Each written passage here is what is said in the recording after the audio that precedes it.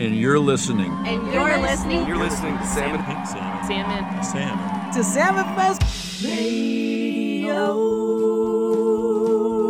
Hello and welcome to Salmon Fest Radio. This is our second episode of our second season. Thank you for joining. We're your hosts, Dave And Satchel. and we're about to transport you through the miracles of modern technology back to Salmon Fest 2021 at the Ninilchik Fairgrounds, our 10th installment of Salmon Fest. And we've distilled that program, and I think we've brought together some terrific music and interviews, and I think you're going to enjoy the trip. But before we get too far down the road, we should recognize the people that have lived here before us and have cared for the state forever and share this land with us. So we want to recognize the Sugpiaq and Dena'ina people who took care of this place here around, and including Kachemak Bay and Homer, where we're recording today's broadcast. I think we're going to hear one of my favorite interviews from Salmon Fest 2021 up at beautiful Ninilchik, Alaska, or for many of you, down at beautiful Ninilchik, Alaska, at the State Fairgrounds and adjoining surrounds. Salmon Fest 2021 brought us musicians including Whiskey Class. Right, our featured band is an Alaskan band. They're from Southeast, and they also kind of inhabit the Northwest Seattle area these days, but they're called Whiskey Class. And for folks that saw them at Salmon Fest, you saw them as a full live band, but if you've listened to them on some of their recorded studio work, it's a great duo of Southeast Alaskans who really care about this place, and you can hear that in their music. We're also featuring today an interview with salmon champions, people that are trying to protect and perpetuate our favorite fish. Who did you find, and tell us about our interview today? Yeah, I was really excited to interview a pair of researchers and professors, Dr. Courtney Crothers and Dr. Jessica Black. They are both professors at the University of Fairbanks, and they're working on a project called Indigenizing Salmon Science and Management, and really thinking about how we can best incorporate more indigenous voices and perspectives in our work to secure the future of salmon in Alaska. But before we dive into those interviews, let's hear from our featured artists, Whiskey Class.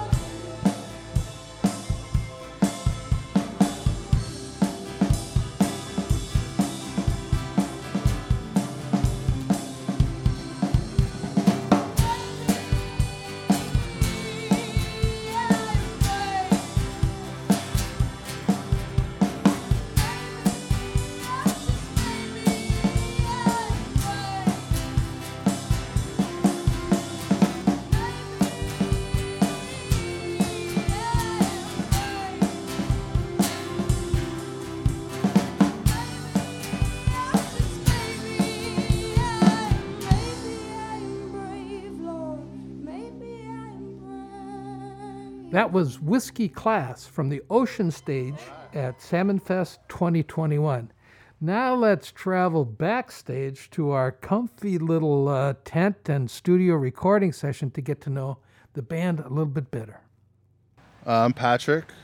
I played drums in this live version, but in the recordings I kind of do it all: guitar, keyboard, sing a little bit too, write some songs. I'm Liz. I sing and play some guitar. I'm Alan. I'm playing bass in the live band. I'm Alex. I play guitar and keys in the live band, and in the recordings just kind of sprinkle. Secret weapon. Yeah, just bass, guitar, keys, anything, you know.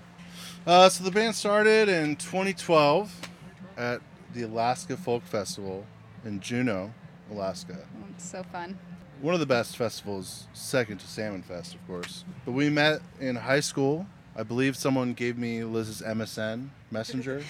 Because Liz is from Juneau and I'm from Ketchikan. And so we met that way and did Folk Fest and then made an album over 7 years that we called 48 Hours because we only had 48 hours together whenever we would make the album. Because she lived in Juneau, I lived in Seattle, I lived in California, she lived in Portland for a while, Bellingham. We were all over. We were never together. But now we live in Seattle together, and we're doing this live version of the band because some of our recordings is electronic, groovy in that way, and then so now we're doing the live thing, and that's where these guys come in, and it's a different sound, but man, is it special. Liz, anything you want to add to that? That was a pretty. Yeah, no, that was it. You covered it. It's been a blast. It's very different. The recording, the production. Whiskey Class and then the live band Whiskey Class, I feel like it's completely different. Yeah. I've known Alex for 15 years now. Yeah, if not more. We Pat and I met in high school playing music together. I grew up in Juneau. Liz and I kind of knew each other peripherally in high school, but then met Pat just through the, school band travel scene in Southeast and clicked pretty quickly on just music, and I think humor's pretty big. I think we're all locked in with a pretty out there sense of humor. I don't know. A lot of fun lingo and stuff gets thrown around. But yeah, Pat and I have been in various music projects since high school. Many different kind of genres that we've spanned and been on different instruments and with completely different types of people, different genres, different locations, and it's easy for us to lock in on any sort of project, no matter what kind of style, no matter what other people we're playing with, and I was a fan of Whiskey Class even before I started playing with them, and obviously, but I've played on a bunch of the Whiskey Class recordings. Pat would just kind of show up at my house over the past 5 or 6 years and be like, need a bass line on this, need a keyboard line on this, and then 5 years later it's on an album, so that was kind of the challenge of getting it ready for a live performance, is sort of parsing out, what we want to take kind of from the essence of the recorded song, because there's no way, we could have 15 Liz's on stage, doing some crazy layered harmonies. So it's just kind of a fun challenge, and it makes it a unique, different kind of sound and a new kind of puzzle to figure out.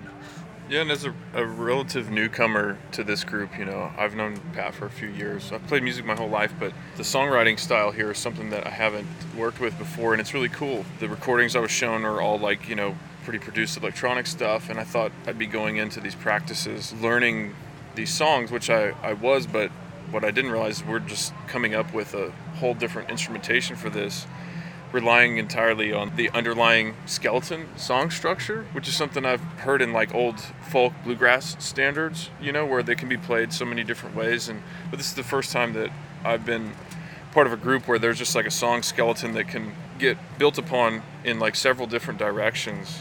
And it takes a certain quality of songwriting to be able to build it out as two completely different songs. They're the same song, but totally different instrumentation.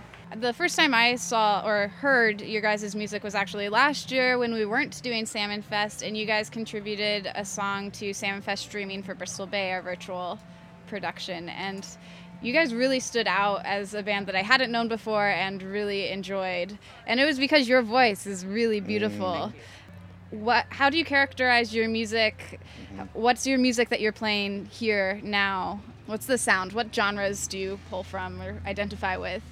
Kind of all over the board. I don't know. We've kind of evolved in the last year to more less electronic sounding and more live instruments with some of the newer stuff we're writing. And we also have a new EP coming out in November. I don't know. Like super electronic, but that one's it's hard to say. Man, music it's is hard just to dope, you know? generalize. It's hard to generalize. But I think makes Whiskey Class is there's something about Liz and her songwriting and the way it all comes together. It's just like, I always joke, you can't look into Liz's eyes because you will like fall in love, you know. She shakes her head. Yeah. Because her voice is like, it's just next level. Yeah, it's beautiful. And that's what's cool about Whiskey Class is I love the music because I love writing songs with Liz, and like when we do harmonies together or when we stack Liz's harmonies on top of each other, it like makes me just feel good in a sense. Well, we feature some of your music on the show, and we recorded your set as well. Is there a particular song or a couple songs that you really want our listeners to hear, and what's sort of the story behind those songs? I think Flicker of Light, which goes into another song, Day, is a cool song that my dad wrote the lyrics to. My dad's Ray Troll. My dad's Ray Troll, you know. It feels weird. But he wrote the words to that song, and he's actually done that before for us, where it's like, I'm like, Dad, you should hook us up with some lyrics. And he wrote the song. It's about like the life cycle of salmon, and then we made the song to it. Cool. And that song sounds pretty cool with the live band, and I think that's one of those songs that it's like super electronic in the recording and spaced out and layers upon layers of Liz and cool spacey stuff, but we kind of captured that with the live band. So I think that one's pretty dope. That's my pick. Anyone else? I mean, Save What You Love. That's just like it was written for another salmon, Ray another Ray Troll lyrics. And Save What You Love, I think, is also a good one because it's about how do you save what you love. Absolutely. Which is kind of what we're doing here, right? That's what we're doing here. These waterborne creatures are our connection to the world. Feeding our bodies, they are the gateways to our souls.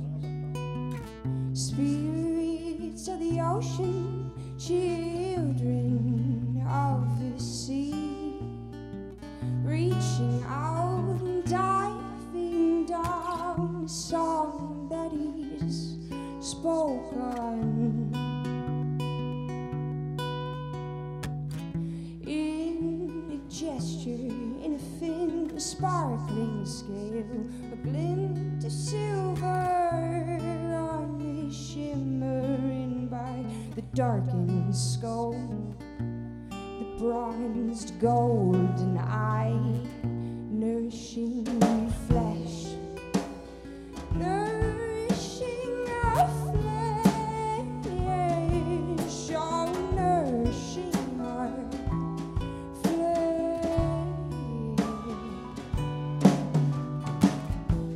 The color of blood, crimson coated veins, tale told to all of us, our fathers, our mothers,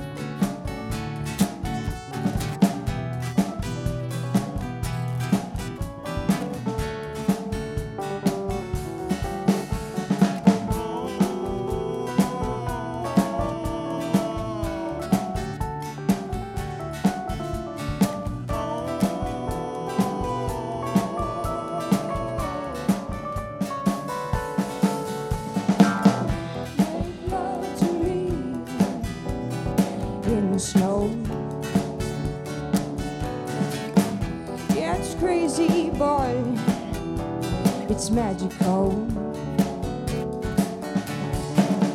Plug in the light so I can see beautiful place where I'm about to be. You see your life has affected me in ways that I will never see. It's like I'm living in my own fantasy, because it's been so hard for me to believe.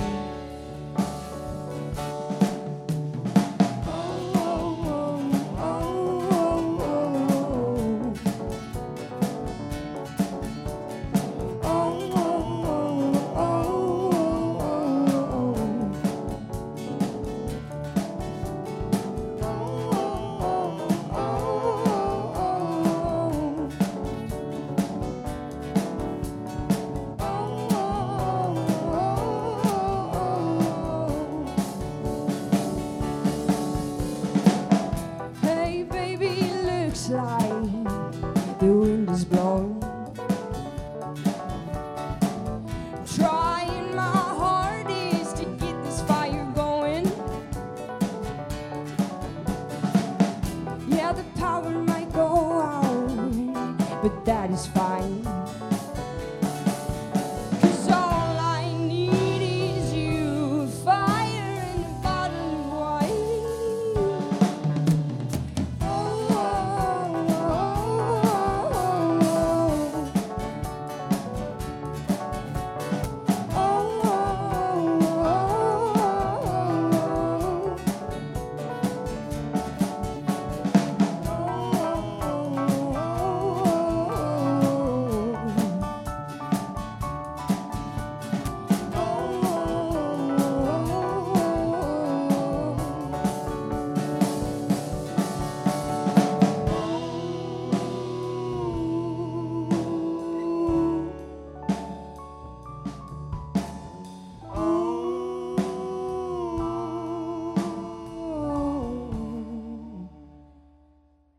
We are Whiskey Class, and you're listening to Salmon Fest Radio.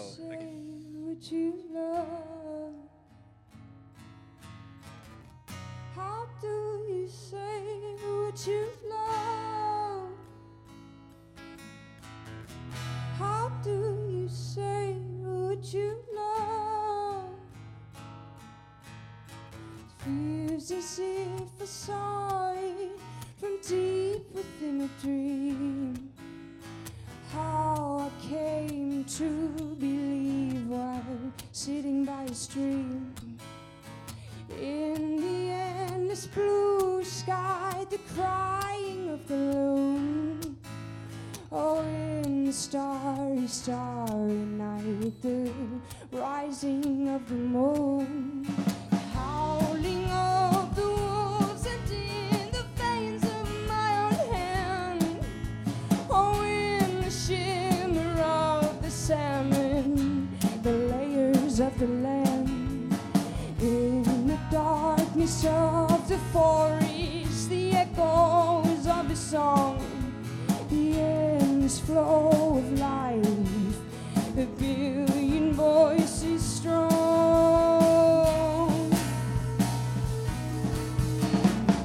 How do you savor what you love when the world is burning down? How do you savor what you love when pushes come to shove? How do you say what you love when things are upside down? How do you say what you love when times are getting tough?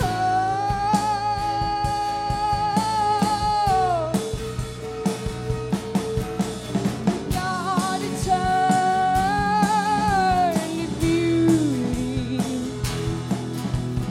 Gotta turn to the throne. Gotta turn to beauty.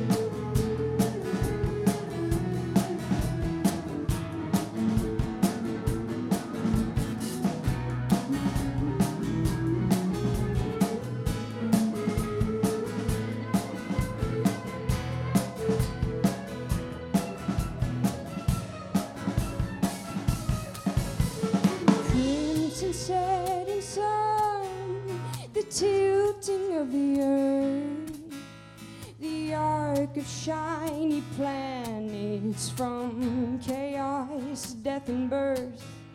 The cadence in your footsteps along the wooded trail, the undulating rhythms of wind, rain, and hail. Twisting vortex of the cedar, plankton of the sea, the patterns in our leaves, all the stutter shades of green. Oh, the things I've come to value, these moments that ring true, the fragments of our lives, the endless ocean glow.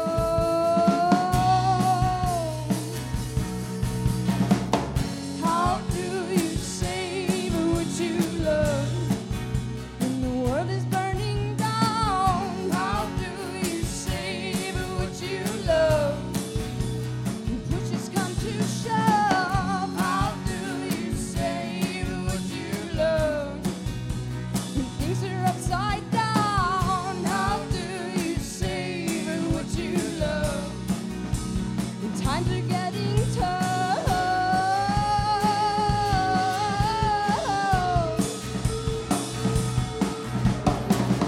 How do you savor what you love? How do you savor what you love? How do you savor what you love? How do you savor what you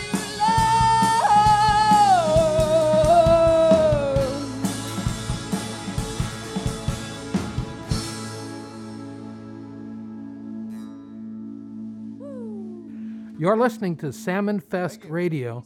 Let's get back to our interview with Whiskey Class. So, what makes you passionate? What do you love when you are saying say what you love? I don't know if this is divulging too much information, but 3 of us out of 4 of us in the band are sober. So we don't use drugs or alcohol. And for me, that Save What You Love song is also about salmon and all that stuff, but it's also about our journeys in like saving what you love as in yourself and life and music and playing music and all that stuff. So that, like, I played that song like a month ago and like cried my eyes out when I was back in Ketchikan because it was just like so powerful, and it's cool to have that experience with your own song. But I think that's what's cool about salmon and trees and stopping logging and all that stuff is it's like we're all connected, we're all a part of this thing, and when any of that goes out of whack, like you feel it in your soul and you feel it just like in the ripples throughout time and space. And is it important to you to bring that into your music and into what you, like your platform when you get out on stage? I think so, because when you are singing songs, you can have this super beautiful melody and be singing something about how you just ripped off your cousin or something and you lost the love of your life. Because I mean, sadness and destruction, it's all a part of life. So it's like, how do we accept that stuff in a positive way? Mm-hmm. Did that make sense? Was that growth, man? Yeah. Grow from the darkness. Darkness and light, the yin and the yang. I think too, like, since most of the bands from Alaska, we grew up around just the completely different level of natural beauty and resources and everything we grew up with. And I know for me particularly, being born and raised in Southeast, you get kind of desensitized or whatever to the idea, or it just becomes, just part of your background. You don't really think about it until you contrast it with living in another place, and really kind of puts it in perspective of what we have up here. And you want to hang on to that and, have this always be here and know that it's protected and people care about it, doing what we can in whatever way to get that message out there that it's worth protecting and worth keeping an eye on and keeping it preserved and healthy. Well, we are at Salmon Fest, and that's kind of what this whole festival is all about, using music to spark collective action in the realm of salmon and salmon habitat protection. Can you guys talk about your relationship with salmon?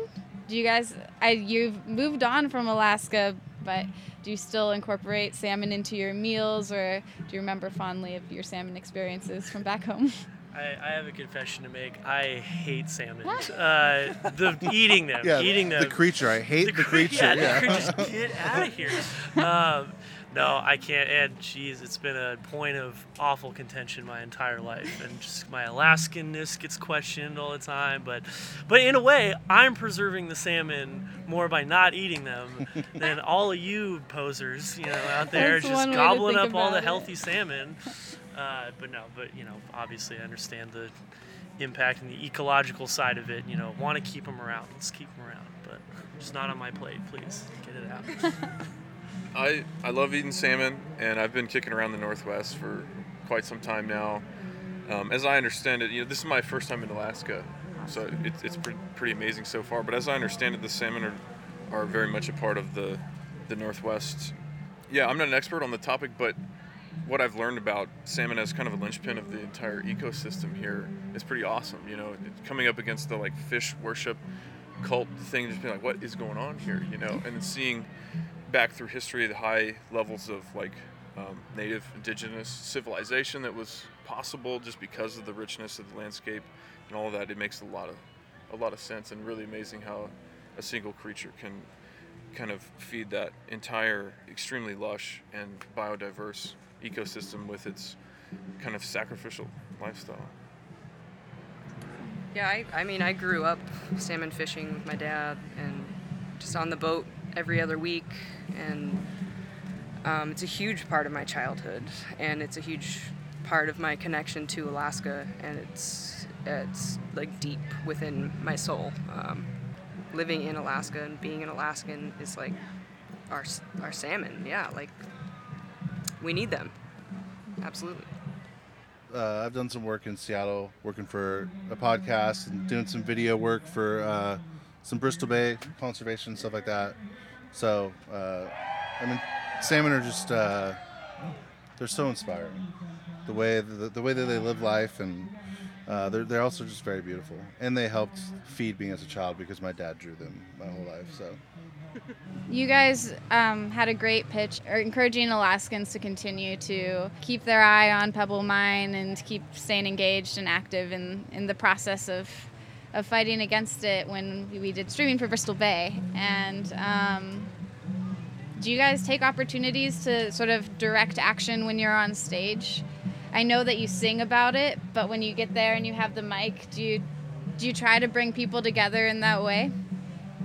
This is a new thing for me to sing about actual things that I care about that are outside of myself. And I've kind of in the last 2 years, like he said, we're in recovery, and I've kind of had to re-establish my entire relationship with music, and I feel a lot of that coming through with this new rebirth and wanting to talk more, sing more about things that matter in the bigger picture.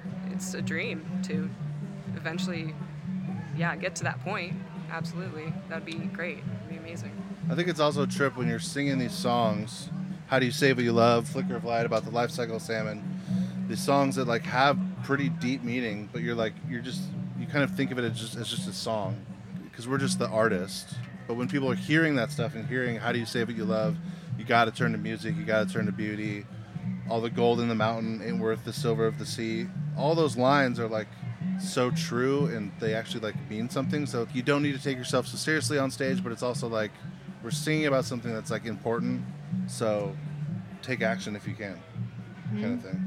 Can you guys talk a little bit more about your experience at Salmon Fest and how it is special to you or different than other places you play music?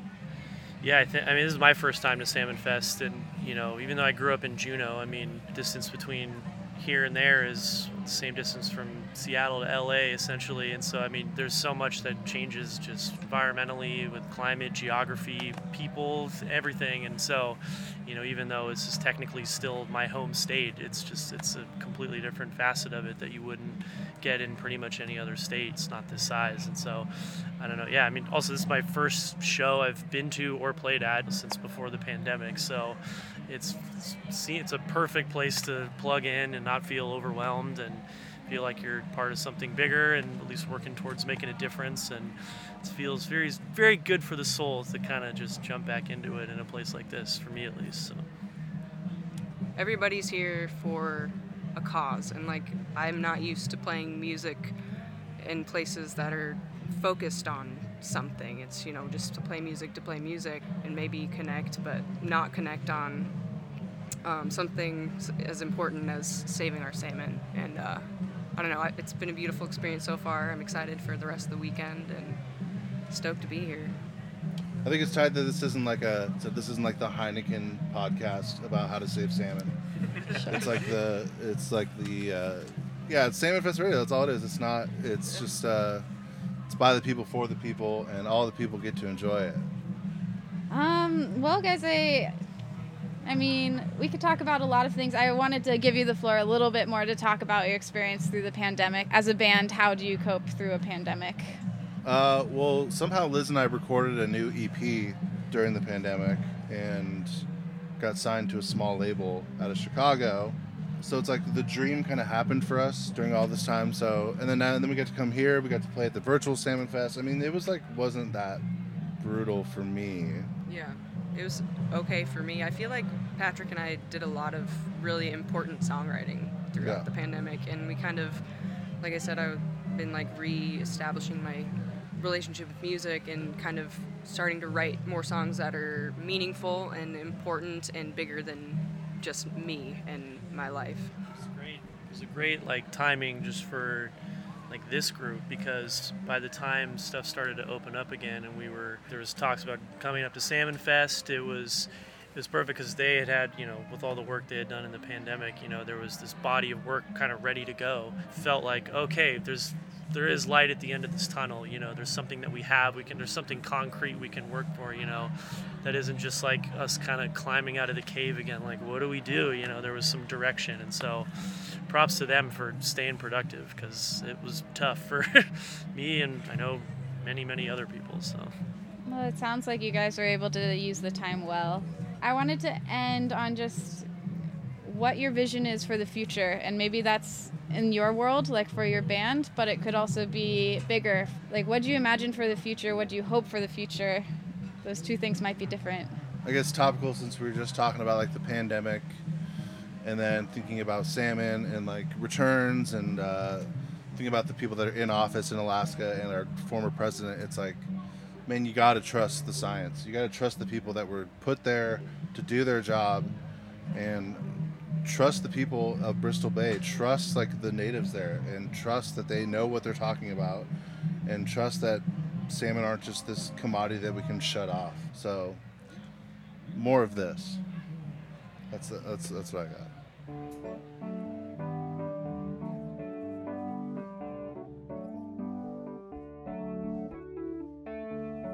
Now that we're relaxed and refreshed, let's visit our salmon champions for this episode. Satchel, would you reintroduce our two guests? This next interview, we're talking to two Alaskans, Courtney Crothers and Jessica Black, about how to expand the decision-making table of the people who are managing these vital salmon landscapes and incorporating Indigenous voices in a meaningful way to that table.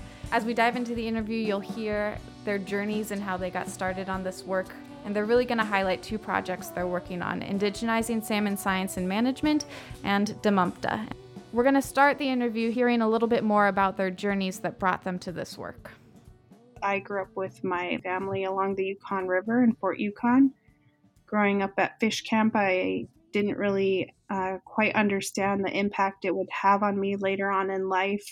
It was just something that we did. My grandparents, all my cousins, my parents, my large extended family would gather on the banks of the Yukon River every summer from June through August, preparing for the return of flukcho, or king salmon, and also what we call silver salmon, but are actually early fall chum, and spent our days and evenings at fish camp working hard and sharing time together. I always say it's really where I became a person, learning my values and where I fit in within my family and community. And so that critical upbringing really impacted my health and well-being in a positive way and really set forth the path I'm on today, which is intimate relationship and involvement in the protection and care of our beautiful salmon species here in Alaska. And I will kick it over to Courtney. Yes, thank you, Jessica, and thank you for inviting us. I'm a faculty member at the University of Alaska Fairbanks. I am originally from Pittsburgh, Pennsylvania. My family has Irish ancestry. Before that, I came originally to Alaska via the University of Washington in Seattle. I was working for NOAA Fisheries as a research assistant at the time and invited myself to go to the Kodiak Archipelago. So I was kind of based in 3 communities in Kodiak to do my PhD research. I was an anthropology student trying to understand about some of the cultural dimensions of fisheries that were completely missing in my education.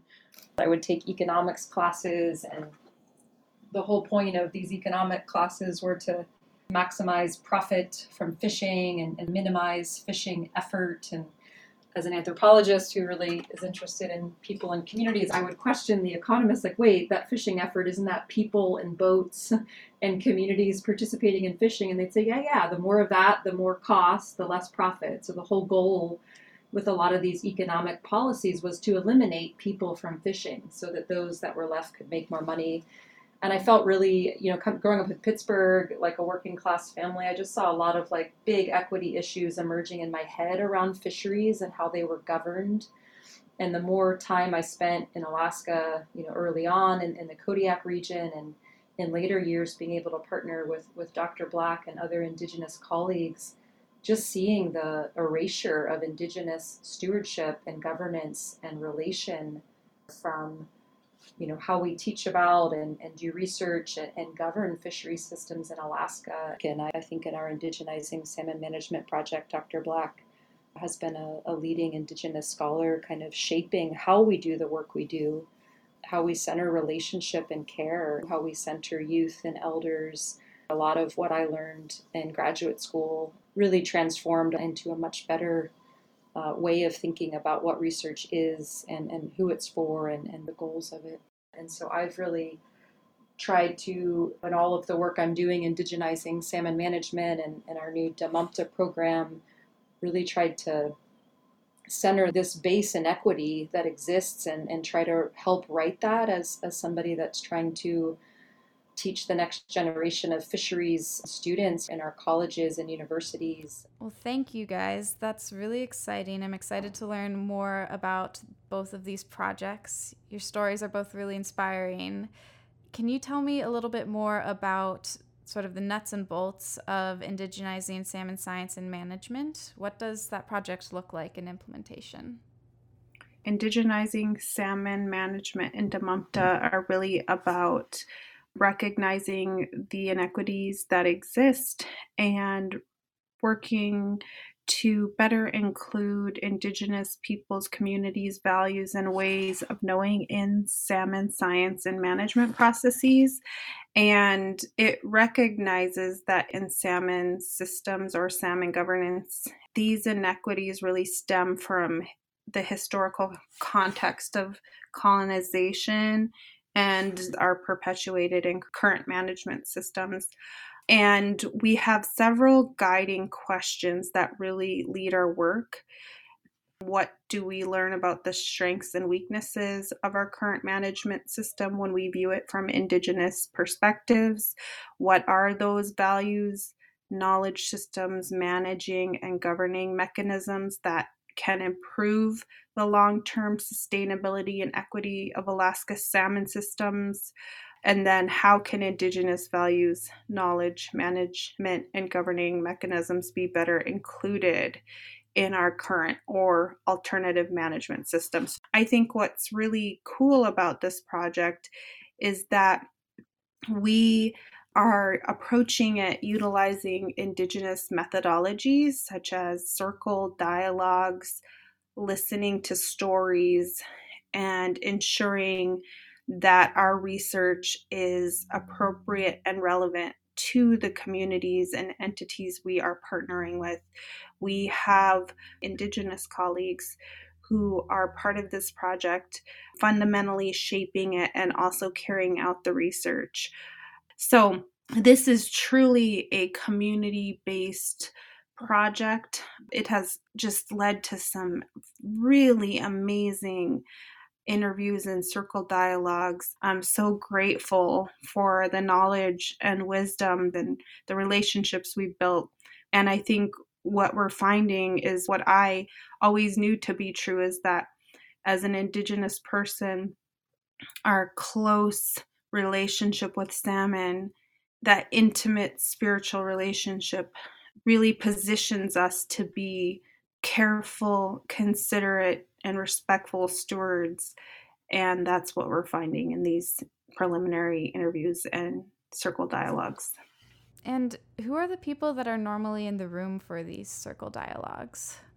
We've hosted dialogues where it's been, a mix of community members that wanted to visit in about salmon in their community and region. We've hosted racial equity dialogues at academic conferences and in kind of public meeting spaces where we're really trying to bring together Native and non-Native participants to share story in a circle. And want to acknowledge First Alaskans Institute has trained us to host difficult dialogues in the Indigenous circle format way, using Indigenous and really human value dialogue agreements about how to have a real conversation in a respectful way. And again, as a non-Native person in this work, it's been really powerful for me to participate in the circle dialogues, but also to witness other colleagues participating, folks that might be fishery scientists, or they might work at a state agency, and they've never considered how some of these issues of racial inequity apply to them as non-Native scientists, for example, who study fish. But to sit in dialogue and to share stories across our different experiences as Indigenous and non-Indigenous people in the state in a circle is very powerful. We talk a lot about deeply troubling and traumatic experiences of criminalization that's ongoing in our state, where Indigenous Alaska Native hunters and fishers are criminalized for living their traditional ways of life. I'm just thinking of the state of Alaska having a lawsuit against the Federal Subsistence Board for enabling hunts for tribal communities during times of COVID, and just different ways in which very basic tribal rights and sovereignty are under threat. One of the objectives of the work is also working within the system, the state and federal systems of governance, to really start bringing awareness and hopefully a kind of transformation and how they might evolve to be better elevating Indigenous people and their knowledge systems and their sovereignty for decision making. So what are those ways that our agencies can make space for knowledge and values and tradition of Indigenous people to have meaningful influence in the way that management is implemented?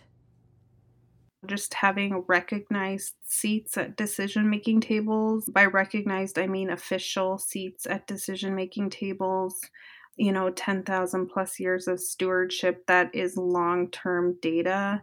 Living in such close proximity to all of the places where salmon live, and having daily outings out on the land.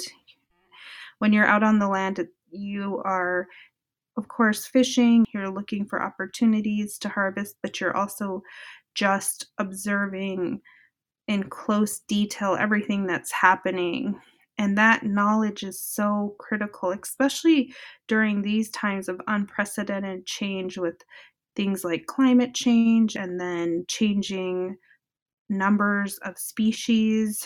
A lot of my family and folks in my community are closely observing these changes and how they impact one another, that holistic viewpoint. And when we have these official seats at the table, we're bringing all of that knowledge to the table alongside Western science so that we can really see from this 30,000 foot view, what is happening in real time to our land, our waters, and our animal species. Right now, if I wanted to testify at the Board of Fish, I would have 3 minutes to articulate everything that I know and I'm seeing and what I think should change. And that's just simply an environment that's not comfortable to many of my people who we come from cultures where storytelling and oration are very much central. We need time and we need to be able to educate others and share what we know so that we can collectively do what's best for salmon and all of the other relatives that we rely on. So official seats at these decision-making tables, increased indigenous or tribal stewardships of lands, waters, and animals that literally are outside our front doorstep, and then research that is co-produced truly, meaning the best of Western science, the best of indigenous science together.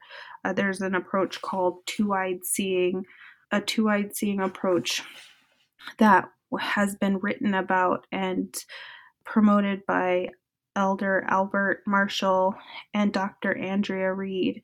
And in this approach, you see from one eye through the Western viewpoint and the other eye, the indigenous viewpoint. And together, you're able to see clearly what's happening. And that's what we're really talking about. Because without bringing indigenous knowledge and stewardship, we've seen what's happened to many of our species. Where I'm from, we closely rely on the king salmon, Chinook. We call it Llukcho, and it's experiencing a crash, really, just really low numbers over the past 10 plus years, and this past season we didn't even get to fish. So we need everyone to be a part of the solution, and especially my indigenous peoples who are connected spiritually to the salmon to be at the table. What indigenous value systems do you think are missing from the table right now? There is a really important value in most indigenous cultures of relationality. And it's not just people to people, but people to non-human kin. And when people who aren't from that culture come in and they spend time with people in relationship, they start to see a small glimpse of that and begin to feel and understand that there is a difference. The refuge managers or, fish and game people, you always knew the ones that were like the good ones because they had spent a lot of time with the people. And even when they retired, they would come back and share a cup of tea and spend time in the village. And they were considered the good ones because they truly cared not just for the sheep or the salmon or the moose, but the people of the place who lived in relationship to the things that they managed. What's really beautiful is that when we're talking about indigenizing salmon management, it's for everyone. One of our other projects that Courtney is the PI of, maybe she could speak to, is Damamta. And in the Sugpiaq and Yupik language, it means all of us. And that is such a beautiful title that we received from some of our colleagues in Kodiak region. And that's how we view the world, not to indigenize salmon management for ourselves, but for all of us, Damamta, because we are expected to share. We are expected to, gift our first salmon or bring back our harvest and share with all of those who are unable to fish for themselves. And we think of the world in a holistic way. We have that respect for all of our relations. So what benefits us in the salmon benefits everyone. It's just a different way of thinking. And when people spend time in our communities and at our fish camps and in our spaces, they begin to understand that. But they really need to spend that time. Yeah, Thank you, Jessica. It's really ringing true that the benefit of bringing Indigenous people, the people that will be affected first and the most by the potential loss of our salmon runs, to the spaces who are trying to prevent that, because it's bringing a sense of humanity into the room, and it's bringing this foundational value system of respect, and helps us look at it beyond sort of just the numbers. Just really beautiful thoughts there. And to build a little on Damumpta, this is a new project funded by the National Science Foundation to transform our graduate programs and to support Indigenous students to get their graduate degrees in fisheries and marine sciences and Indigenous sciences, to really be the next generation taking over this work and leading, thinking about the best ways to utilize that two-eyed seeing and trying to transform how we educate students at the university about fisheries systems. Again, recognizing that Western sciences, coming from a European worldview, has been a dominant force, of colonization, but continues in the way that we teach, whose expertise, whose way of knowing, whose way of thinking is dominant in the system. And just the recognition that Western science is a knowledge system. It's a knowledge system, not, the knowledge system. And it's got its own norms and values and common sense concepts embedded within it. So having students and partners go through that reflection of the values that underlay Western science and how that might look very different and does look very different in Indigenous sciences, and being able to respect the pluralism, the multiplicity of that. And so I think that gives me some hope with our governing systems, just the first step of recognizing currently we have a formal governance system that's based entirely on Western science in an Indigenous place, in a place where the Western science is only, decades old versus, 10,000 plus years. So that kind of recognition, I think, can go a long way to thinking about what these systems could look like, bringing together Indigenous science and Western science, in every step of a process. It sounds like really important work. It's always important to check our assumptions. I'm really curious about Damumpta. Can you talk more about how long it's been a program and when will the first students graduate? We were funded by NSF in 2020, and we spent our first year kind of developing new coursework and getting the program the legs and structure that it needed. And we had our first cohort start this fall, so fall 2021. We have 9 Indigenous students pursuing their graduate degrees through the program. Those that will be completing master's degrees will probably finish, I guess, next year or the year after.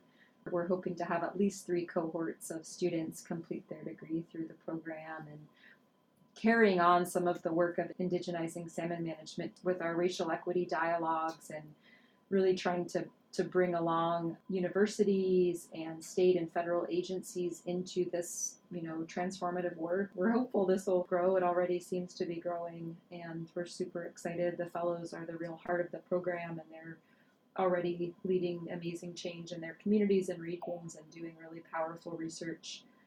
This work that we're involved in is really close to our hearts, and we're passionate about it, and we truly believe that it will help to improve the long-term sustainability and equity of the Alaska salmon system for the benefit of everyone. And so we're just so excited to be on this journey together with our colleagues and with our students, and we have high hopes for the future. So thank you for this time. Maybe anything we've said in this session, invites some curiosity and thought for your listeners. And we are, as Jessica said, deeply committed to this work and always available. We would love to host a dialogue in a community that might welcome us in. We are also developing some short courses for communities, for agencies, for professionals. We're easy to find on the UAF website and Damumpta website, Indigenizing Salmon Science and Management website. We're just excited for this work and excited to be in relationship with everyone as we do the work. Well, that was our second episode of Salmon Fest Radio Season 2, and we've got a lot of people we want to acknowledge. I want to thank our friends at KBBI here in Homer, Alaska. I want to thank Pastor Tim for recording music on the main stage and mastering it beautifully. And our friends here at Cook Inlet Keeper. I want to thank our featured guests today, both Whiskey Class and our salmon champions, Doctors Courtney Crothers and Jessica Black. And our fearless producer, Kira Hardy. And we shan't forget our friends who organize and produce Salmon Fest Music Festival. And you're listening to Salmon Fest Radio.